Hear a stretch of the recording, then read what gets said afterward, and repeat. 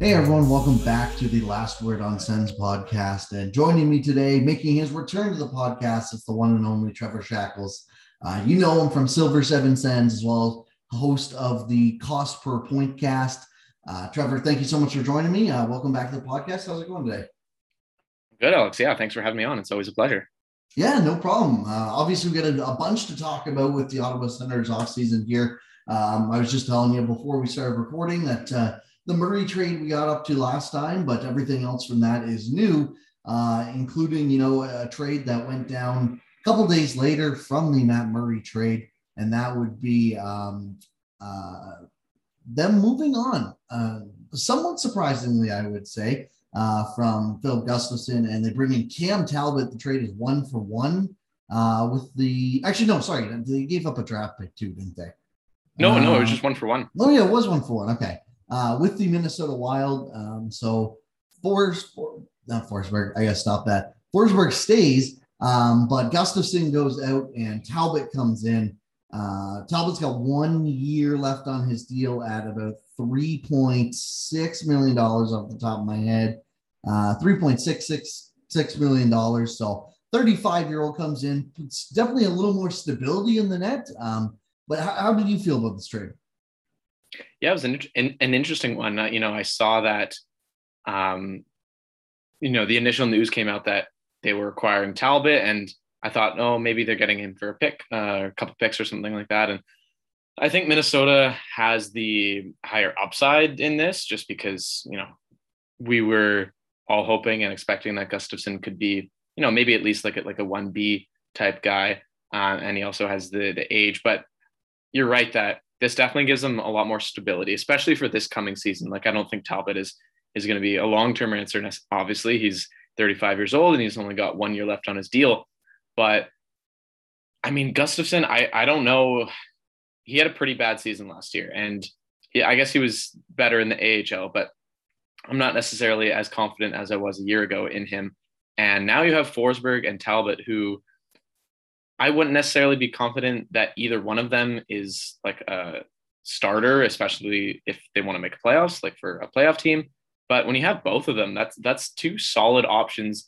Like, I kind of put them in the same mold as, a guy like James Reimer, who maybe Reimer from a few years ago, who, is sort of in that 1B caliber tier where you're, he's not going to be a Hellebuck. He's not going to be Shesterkin or Vasilevsky and whatever. But as long as one of those guys can be reliable for certain stretches of time, then they should be okay. And I think, honestly, as long as both of them can put up like 9-10 save percentages, like around league average, I think they're going to be much better in terms of goaltending, in terms of defense. So, yeah, I think it kind of stabilizes it for this year. Maybe a bit lower upside, but I'm happy with the move. And, I wouldn't be surprised if Gustafson does better in Minnesota, but at the same time, he wasn't going to have much trade value, and they were going to risk losing him on waivers if they had to send him down next year to Belleville. So I think it's a good move by Dorian. Yeah, I like it. I think they're doing what I think most teams that if you can't find an elite number one goaltender should do. And obviously that's pretty hard to come across, even the one that's reliable. You look at Calgary, it's not like Jacob Markstrom's been super reliable every single year they've had him. And that's even a guy I think they would trust more than 22 other teams in the league, right? Like it's hard to find. So if you can't find that elite stable goaltending, which, a lot of teams aren't, give yourself as many chances with guys that are going to have a good save percentage. And I think, bringing in a guy like Talbot definitely raises that floor, which is what Ottawa needs with a guy like Forsberg. It's their other goalie who we saw have, a decently high ceiling where he was a 915 goalie for a lot of the year. And we shouldn't really expect that to repeat, at least not for an entire season, But again, if you have two guys where now if Forsberg only needs to be a 9-12 goalie on average or a 9-10 or whatever, because you can get Talbot to go play 35-40 games at another 9-10 range, suddenly your goaltending throughout the whole year is just looking a lot more stable than it is where, if you had to play, I don't know, Gustafson might have been okay this year, but there's also a chance you throw Gustafson in and he just wasn't ready. And suddenly you have a black hole because you got your backup who you want to play 35 games in a tandem type situation, and he's giving you 902 goaltending or whatever. So I definitely think it's a smart bet by Dorian. As you said, it's clearly not a long-term fix, and I'll be interested to see what they kind of think that long-term fix is, because obviously Forsberg's got 3 years, and so I would like to think that they probably envision one of their young guys taking that role from Forsberg by the end of the 3 years. That being said, this is a team that's given Condon 3 years. They've given all kinds of goalies 3 years, so it might have just been they wanted to keep price down. They gave them 3 years, so we'll see if they feel that they do have an internal fix in goaltending, or if it's something that they're going to have to try and patchwork every summer. Yeah, I think they probably have a guy like Matt Sogard as their top guy that can replace him. Over the years, we've seen, Marcus Högberg and Joey Daccord either leave or just, not be as good as it hoped. And Sogard and Kevin Mandelays would certainly be the next two guys coming up through the ranks. And I guess I would probably be highest on Sogard, although even him, like, who knows what he's going to be. And then further down the line, you have Levi Merilainen, who probably wouldn't be ready for, maybe like 3 years or so. So I don't know. I'm not super confident any of them will necessarily work out, but yeah, it seems like they have a few years to figure things out. There's always stop gaps available, like they did with Talbot and Forsberg. They certainly seem like more stop gaps than anything, and that's fine for now. Yeah, exactly. Like I'd rather them take this approach and get a new guy every single year if they need to, than commit yourself 5 years to someone who just isn't reliable. Like even the Jack Campbell contract that was handed out this summer by Edmonton. Like I can't for sure say that Jack Campbell is going to be a $5 million goalie for 5 straight years. Like I don't know. Goaltending's so random, and I'm okay with them just trying to find their wins here and there with different players. So with Cam Talbot, if it's by trade, that's fine. I like Gustafsson, and as you said, I do think his numbers will be better in Minnesota, but Minnesota's had a habit of propping up, goaltenders at times and making their life a little easier. So I think Gustafsson will definitely fit in well enough there and be a backup to a guy like Fleury, who's obviously going to be able to help him out too. Absolutely. Yeah.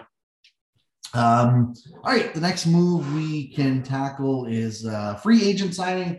I think it's safe to say the biggest free agent signing probably in the team's history, in terms of just a guy that wasn't on their team before and they managed to convince to come. Maybe I'm missing one from like the earlier mid 2000s, but I think it's pretty fair to say if this is not it, it's right up there in the top 3.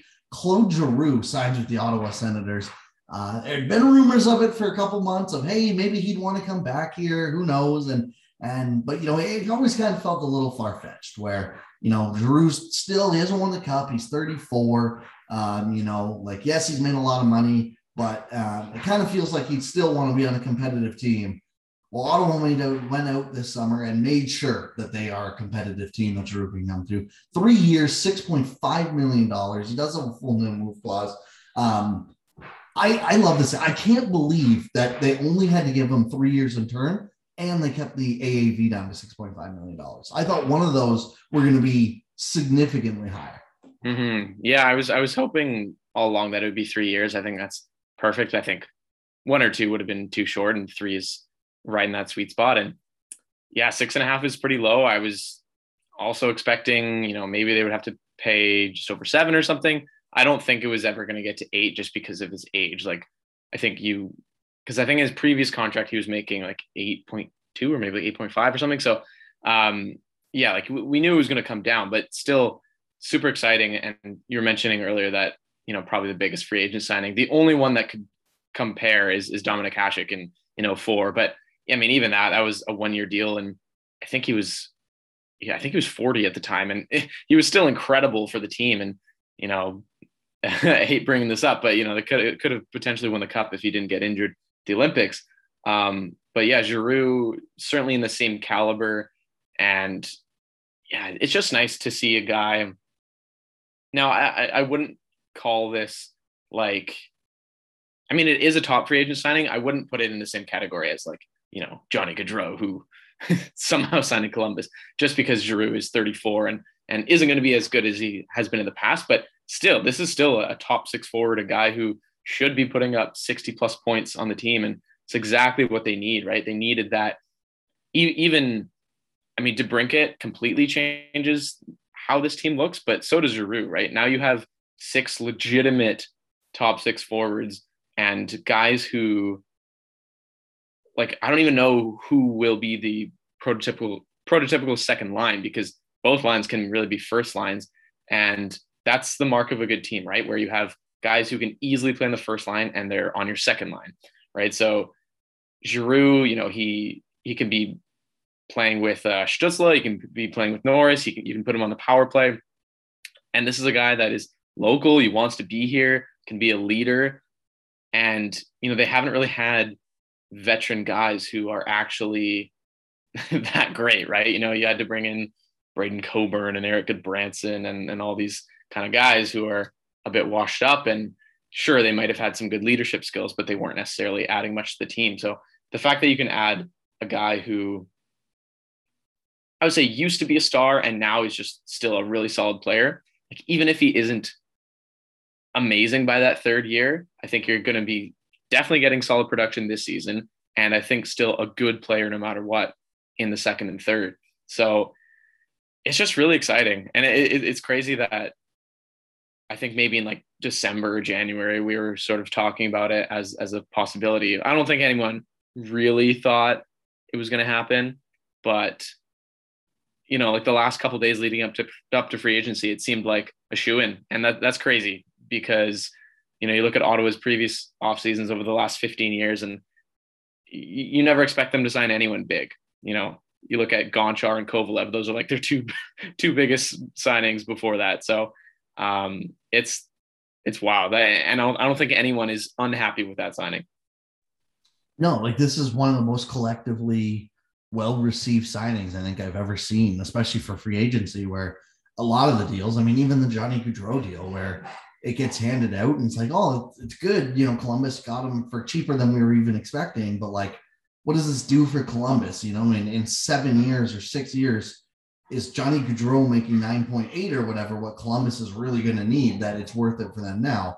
With the Giroux deal, again, there's just the term isn't there for that to be a worry for the Ottawa Senators. Yeah. And maybe that third year will be a little more unfortunate, but as you said, they have so many just like actual top 6 guys, but especially they have 6 legit top line players now, to the point where like, I would almost make an argument the most question mark about who's a top liner is probably like Brady Tkachuk, which is pretty insane, to even suggest, but yeah. You have Batherson, Norris is right on the fringe there, being a number 1, maybe a number 2 center. Same with Stützle, and if everyone expects Stützle to take another step forward, he's definitely going to be a first liner. And then obviously DeBrincat's a star, Giroux's a first liner. Like that, just you go down the list and it's like, oh yeah, no, they are like really rich with wealth in here. So, but yeah, like it's so well received and rightfully so. Like it's nice to finally change and I think it's fair to say both you and I have been some of the first to criticize Dorion when he does stuff that absolutely does not make sense. And I would still point out there's rightfully been enough stuff that hasn't made sense over the years. But I'll go the other way too with that, where, you got to give him his props where it's due. This has been an insane offseason, and the legwork he put behind it, it sounds like a massive reason Giroux was actually willing to sign. The Sens, if they don't go out and get DeBrincat, and even a smaller trade like going and getting, Cam Talbot in net just to try and solidify the position to get a little more confidence, moves like that seem to kind of sway Giroux as well, where maybe he would have signed without it, but going and getting or doing all those moves to say, hey, no, like we're serious about contending here, and we're going to go, sign our top centerman as well in a week of within Giroux signing. All those moves clearly sold him that this team is ready to take the next step. And again, you got to give some credit to Pierre Dorion, because as we saw last off season, it's really easy to talk and not back that up. Well, this summer they talked their talk and they absolutely backed it up with just about everything you could ask them doing. Obviously, there's still one big move, and we'll get to that, and that's probably the right-handed D slot. But just about everything else has been as close to a grand slam as you can get, I think, for the Ottawa management team. Yeah, I think it's not even close that this is the best offseason the franchise has had since, since their creation, right? I mean, no other offseason has had this much impact. And yeah, like you said, I mean, literally, I think in March I wrote an article about how Dorian isn't the right guy for the job, and I acknowledge that he had done some good things, especially with the young players, but I didn't think he was ready to surround that, or I didn't think he was going to do a good enough job to surround the core. And immediately he's done the opposite, right? DeBrincat and Giroux are just such impactful players, especially DeBrincat. I mean, that one I just still can't get over. But so yeah, like absolutely, he's done a fantastic job so far. Uh, and yeah, I think even if he doesn't get that right shot D, it's still the best offseason they've had. And but at the same time, that's very important. And I think getting rid of Zaitsev is the first step, and then I think acquiring at least someone competent. It doesn't have to be a Chikrin or uh, I mean, I guess if Uyghur is maybe available from Calgary, I don't know, or who was the other name out there? I guess Klingberg, like one of those guys. It doesn't have to necessarily be one of them, although their options are, getting smaller by the day. So if he's able to do that, then it's just, all of a sudden this team is looking like a playoff certainty rather than, a playoff bubble team, which even the fact that they're a playoff bubble team, that's still a really good position to be in right now. Yeah, for sure. And, it's one of those things where with the right handed D, I think the biggest thing they need to do is get off of Zaitsev or Hamonic, to be completely honest. But for sure, one of them, if not both. And then it gets to the point where, like, even if the upgrade comes internally, I'm getting to the point where I think it would be okay if they wanted to take a chance on Lassie Thompson or JBD. Everything we've seen suggests they probably don't have overwhelming confidence that one or both of those guys can step up and be full timers right now. But, it's just getting to the point where I really like they cannot be playing both of them in a meaningful role when the season rolls Yeah. around. Some other, again, it's really thin pickings, like the top name for salary that's out there right now is PK Subban on the right-handed side. Again, like he'd be maybe fine as a third option, a third pair guy, but I'd probably still just rather roll the dice with Lassie Thompson or JBD. Obviously, Klingberg's out there, and then you have Anton Strawman, Chris Russell can play both sides. So if we're looking at purely UFAs, the pickings are definitely small. Jake Bean's another option I know that's been floated around as an RFA younger guy that maybe they could target. But yeah, when it comes to defense, it's like it is you don't want to sound too greedy where it's like you need to upgrade this, but if they want to be a legitimate playoff threat, they cannot walk into camp and actually think that Zaitsev and Hamonic are both going to be playing, Yeah. regular minutes and expect that's going to go well. It's not. And even, like I have a lot of faith Sanderson will step in and be a good defenseman right away, but, you can't just make that assumption, especially if he's playing with one of those two for all of his minutes. So, maybe even the upgrade is just you find a way off of Zaitsev or, you bury him or whatever, or, you scratch him and Nick Holden comes in on the right side for a little bit. And then, if Holden's not doing a good enough job, that's when one of JBD or Lassie Thompson come in. I don't know, but again, something's got to give because there's no chance you can go into the start of this year with both of them playing. Yeah. And yeah. So I'd be worried if they, the second pairing was like Holden and Zaitsev, and then the third pairing was like Sanders and Hamonic, right? Like that certainly would be. I mean, you'd have Chabot and Zub on the top pairing, or who knows? Like maybe even it would be like Chabot and Hamonic, and then Holden Zaitsev Holden Zub and Sanderson Zaitsev, and that certainly doesn't look good. Yeah, like you were saying, if you get rid of Zaitsev, maybe put Brandstrom in there, find another right shot D, things are looking a lot better. But yeah, I worry a bit that Zaitsev's still here just because I think DJ still likes him at least a bit. Although I think it is pretty clear though that Dorian is trying to get rid of him. Just all the smoke and a guy like Bruce Garriock who is plugged in with the team, and he makes it seem like that is one of the high priorities, and at least just moving his salary.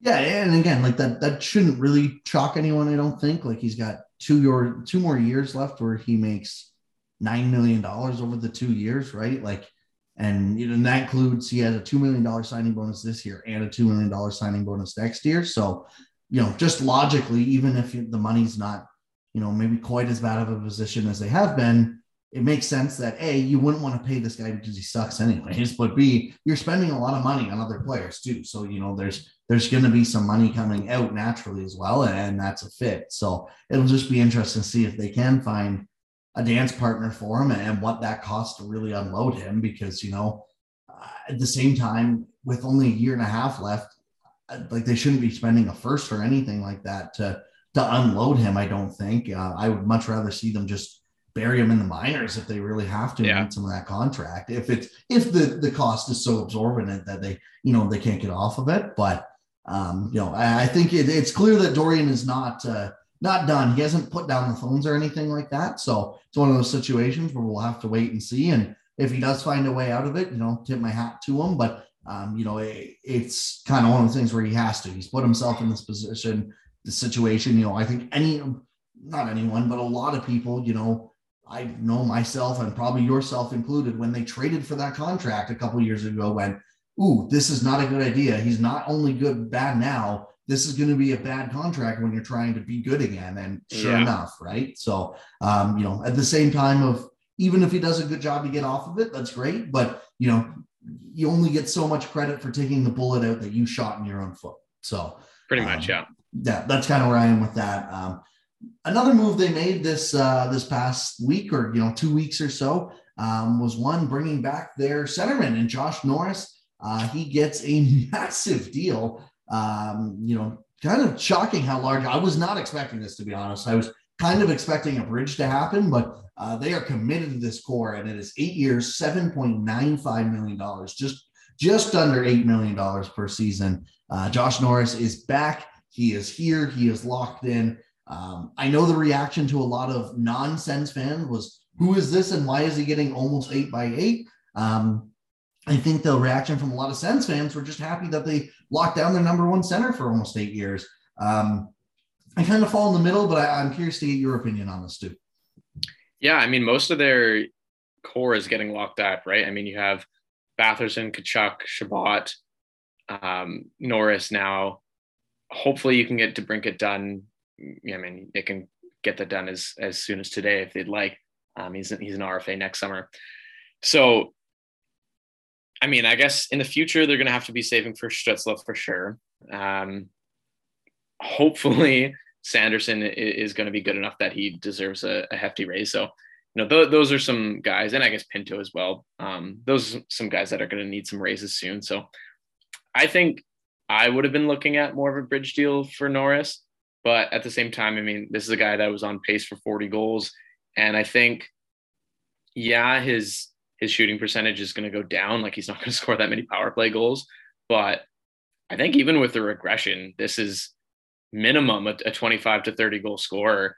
He's been able to have these high shooting percentages in the AHL, in the NHL, like for multiple seasons now.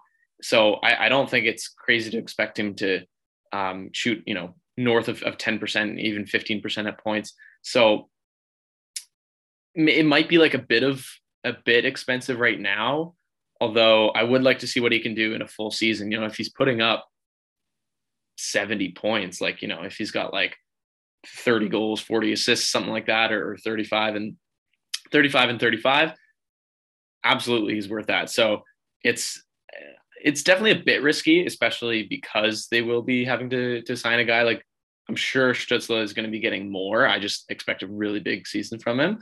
So there is some risk there, but again, it's great to lock up a member of the core, especially as a guy who is like Brady's best friend, essentially. Now that they're both locked up, that's great. And it just sort of, it confirms that, they're ready to build around this core. And that's great to see. I mean, who knows how long they'll be here? Just because they're signed that long doesn't mean they're going to stay. But it's great to think about, these next sort of 7-8 years as their real window.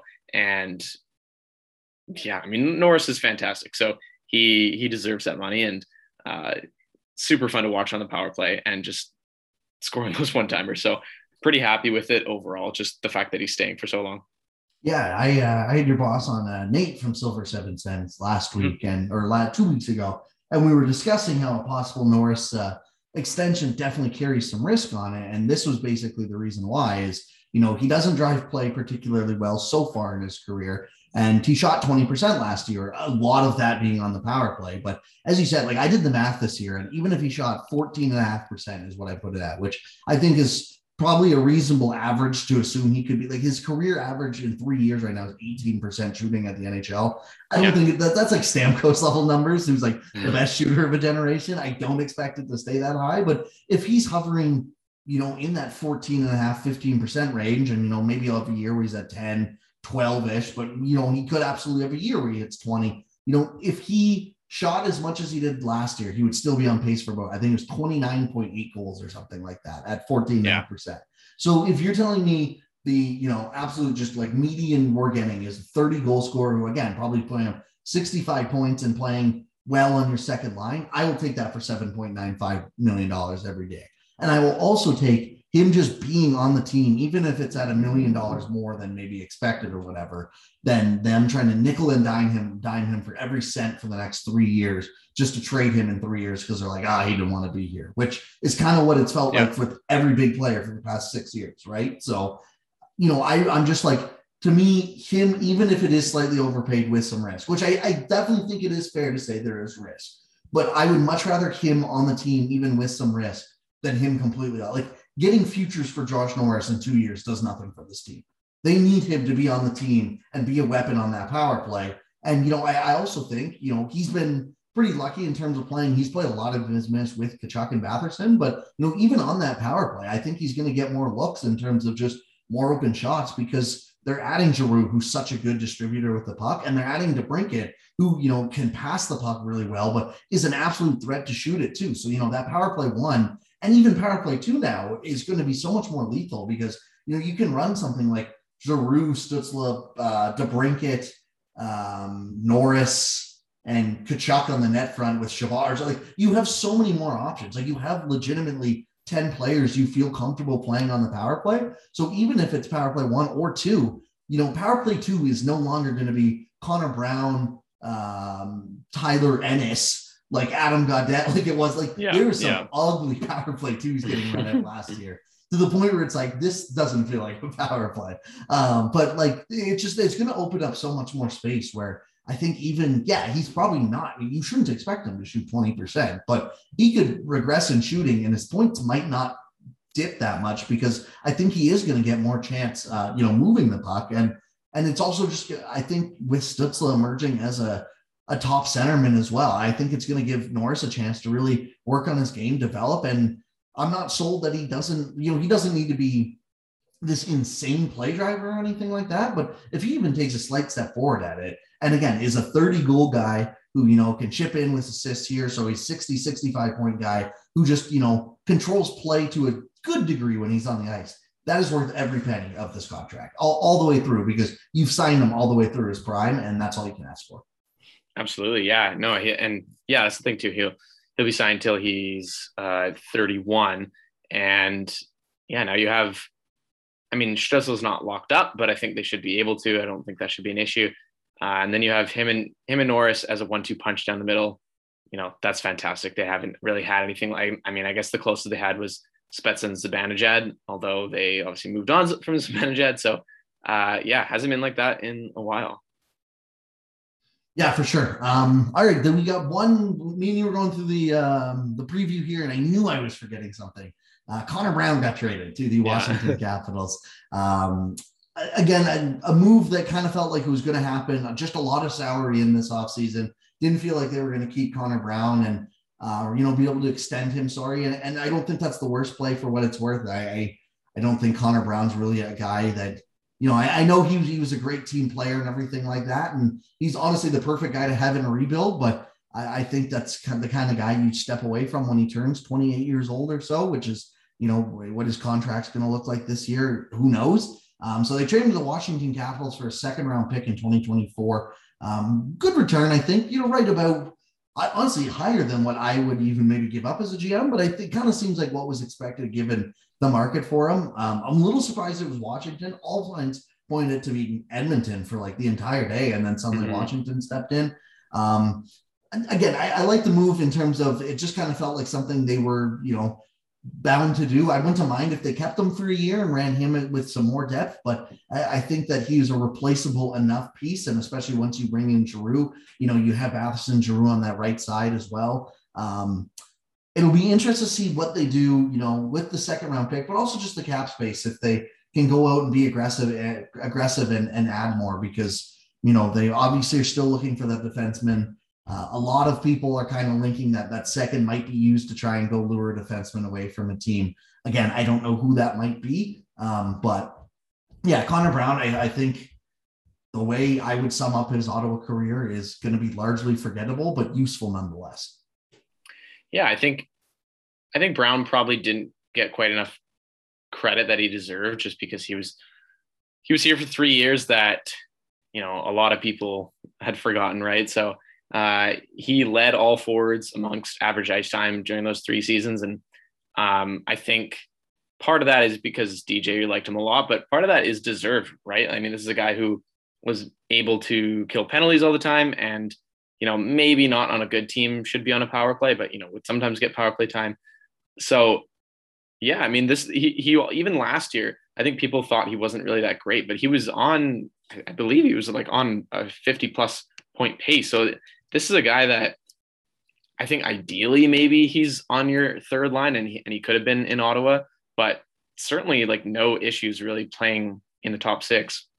Maybe like as like the 6th forward on in someone's top 6. But I was hoping maybe they could get like a second and a third or something, or maybe like 2 seconds, or I don't know. Like, so like a second round pick was fine. And I certainly expect them to use that as an asset to maybe as a sweetener to get rid of Zaitsev, or to trade for a defenseman or something. It seems like that was the goal here. And I think in an ideal situation where there's no salary cap or no budget or whatever, you could have kept Brown on that third line, but it seems like they couldn't really, acquire DeBrincat, Giroux, and Talbot, and potentially a defenseman, and keep that salary for Brown, whether that's the internal budget or even just the salary cap, because they're actually getting, not that far off from the cap. So I think they kind of had to do that. I think maybe if he was making, 1.5, which would have been very underpaid, then they could have kept him. But it's it's too bad that he can't be around for when they're hopefully going to actually be good. I think he's a guy that every playoff team is going to be interested in, and I wouldn't be surprised if he does really well in Washington as well. They certainly needed some help up front. So it'll be interesting to see what they use that pick for, whether it's defenseman or getting rid of a defenseman. I would be pretty surprised if they keep it, just because, we keep hearing about these other potential moves that could happen. Yeah, that could be the sweetener that goes along with the Zaitsev deal or something, if that's what it takes to move it. And I wouldn't be that disappointed, to be honest. Like, if you tell me that basically it's Connor Brown got attached with Zaitsev, I would, like, that's what the Leafs had to do, right? Yeah. So I think that'd be okay.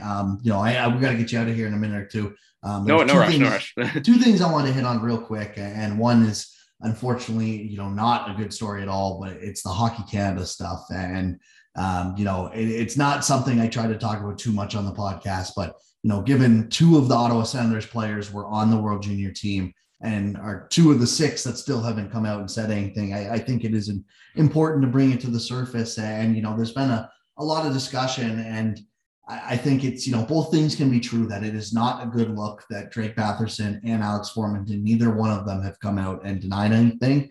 That being said, obviously not saying anything is not an admission of guilt either. And that is important to remember when, looking at this case. It's definitely important that we got to let all the details come out, but it's a very just a bad situation regardless. It's not something you ever want to see happen. So, I felt like it was important to at least bring it up, that, I acknowledge that those 2 names are linked out there, and, it's not a good situation to be linked to at all.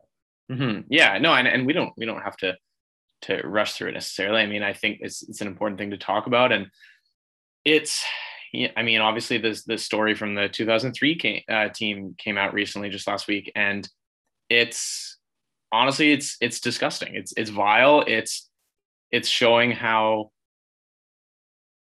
Hockey Canada has just failed as an organization, and honestly needs to just essentially start over, right? Like I don't think any high ranking person in Hockey Canada should be with Hockey Canada ever again. They It's need an the fact, overall, an yeah, absolute overall. the fact that, and rebrand it as whatever. Like I don't care. Like the fact that they had to even make a statement saying that we will not be using, this money for hush funds is insane. The fact that is even a thing.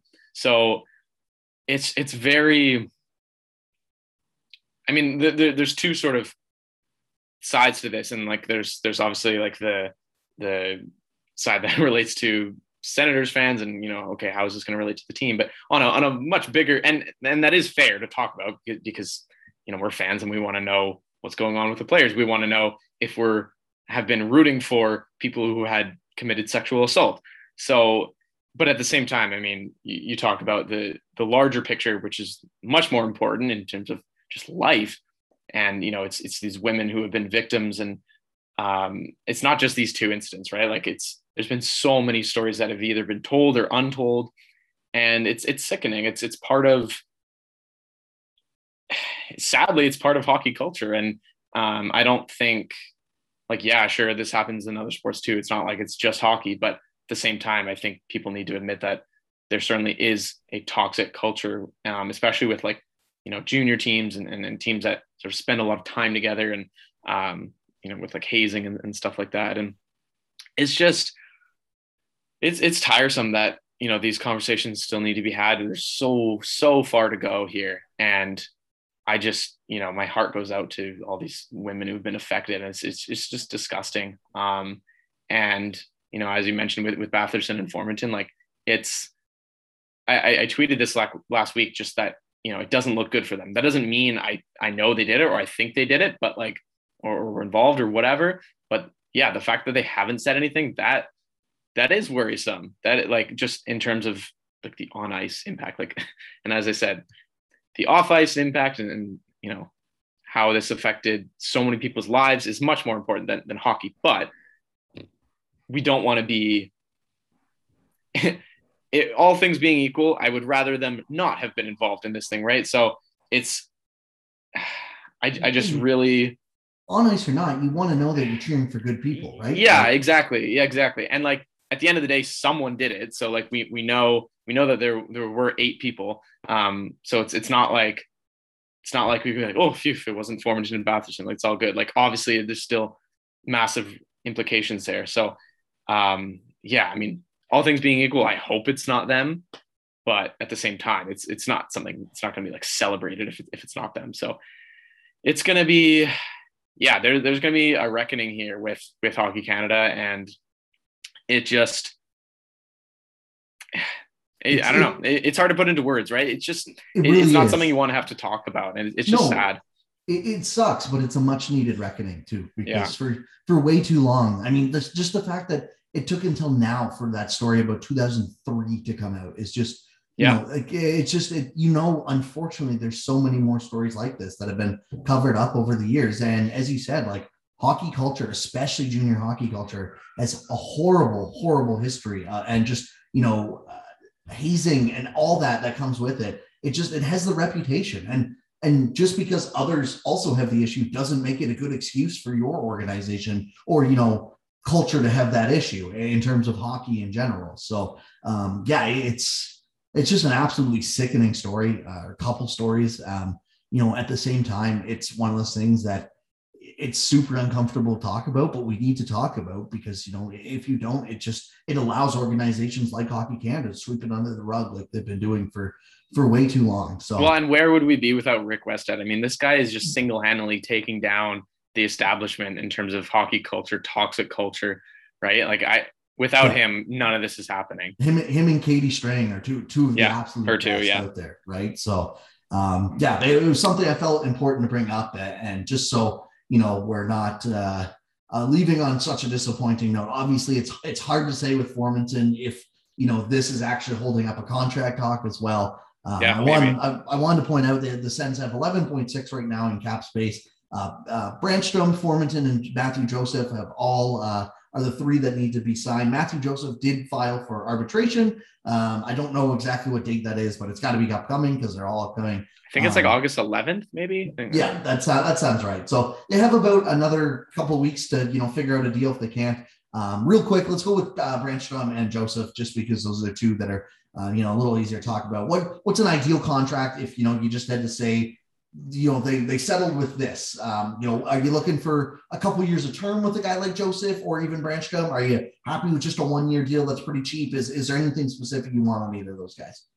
I mean, I'd be surprised if Brannstrom gets more than a year. It seems like this is kind of his last shot, and I'd be fine with that as well. And then I think with Joseph, I could maybe see a year as well. I think 2 might be perfect, kind of like bridge deal. Although I have to double check I don't know if he would still be an RFA after that point or if he'd be a UFA, but I think maybe like he hasn't really been much of a point producer until his like 11 games in Ottawa.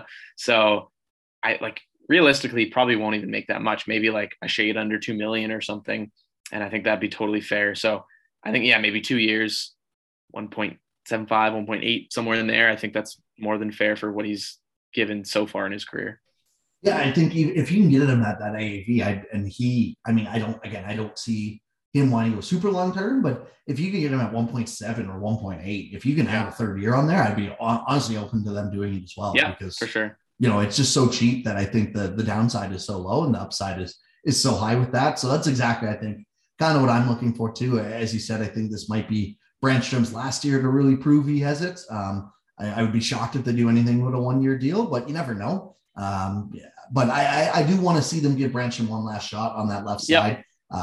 Especially because it looks like Holden will be the seventh guy who can slide back and forth. So I do hope Brannstrom gets at least one more shot, and we can see if it doesn't work out, it doesn't work out. But this idea that he has to be a top 4 defenseman, I think we should be past. If he's just a good third pair defenseman, I'm content with that. And, you can pay him like that accordingly. Right. So, I think that's absolutely accurate. Trevor, thank you so much for joining me today, man. Plug some stuff. Where can people find you and your work?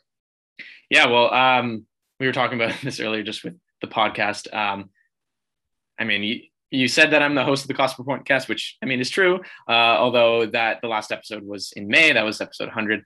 So I mean, you can find old episodes if you'd like.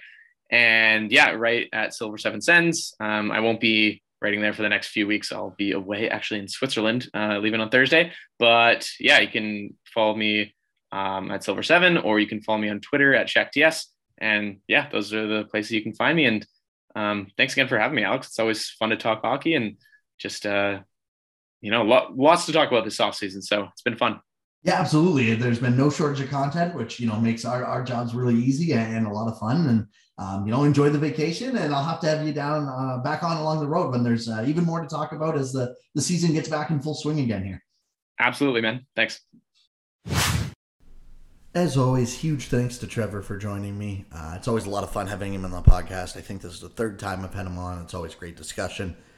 So yeah, thank you so much, Trevor. I hope everyone enjoyed today's podcast. As always, if there's any guests you want to hear, please let me know. I'm open to it, especially during the summer months here. We don't have a ton to talk about, and that wanted to bring me to just quickly what the next couple months of the podcast are going to look like. I'm going to try and go every, I think, 14 days or so on average, and just trying to get some more maybe conversation going about philosophy in the NHL as a whole, and maybe not quite as much Sens-related stuff if there's not much news over the month of August. But into September, we're going to be ramping up, and it's kind of hard to believe. It's literally only a month away. As I record this is July 27th, and we're already almost a month away, basically, from training camps opening up. So definitely going to have lots to talk about in the near future. If you want to listen to more of me, especially throughout the summer, while I'm not maybe doing every week with this podcast, it might be every 2 or 3 weeks, the M&M Hockey Podcast with my buddy Chase McCallum. We are doing that weekly, and we're going to have stuff all the way through the summer.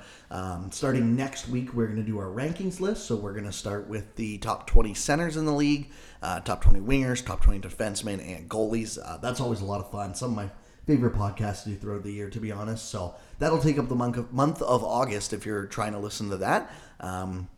And yeah, you can find all my writing at lastwordonhockey.com. I'm trying to do a little more of that as well. I had a piece out this week doing a rumors piece, actually, on the Calgary Flames and their massive trade and what they're going to do with Huberdeau and Weegar. So thank you, everyone, so much for listening, and thank you all for the support. It means the world to me. Again, if you are on Twitter, find me at NHL Sends and stuff or Last Word on Sends. And don't feel shy to reach out and let me know what you think of what we said on the podcast this week. Do you agree, disagree? I'd love to hear it. So thank you, everyone, so much for listening. I'll talk to you all next week.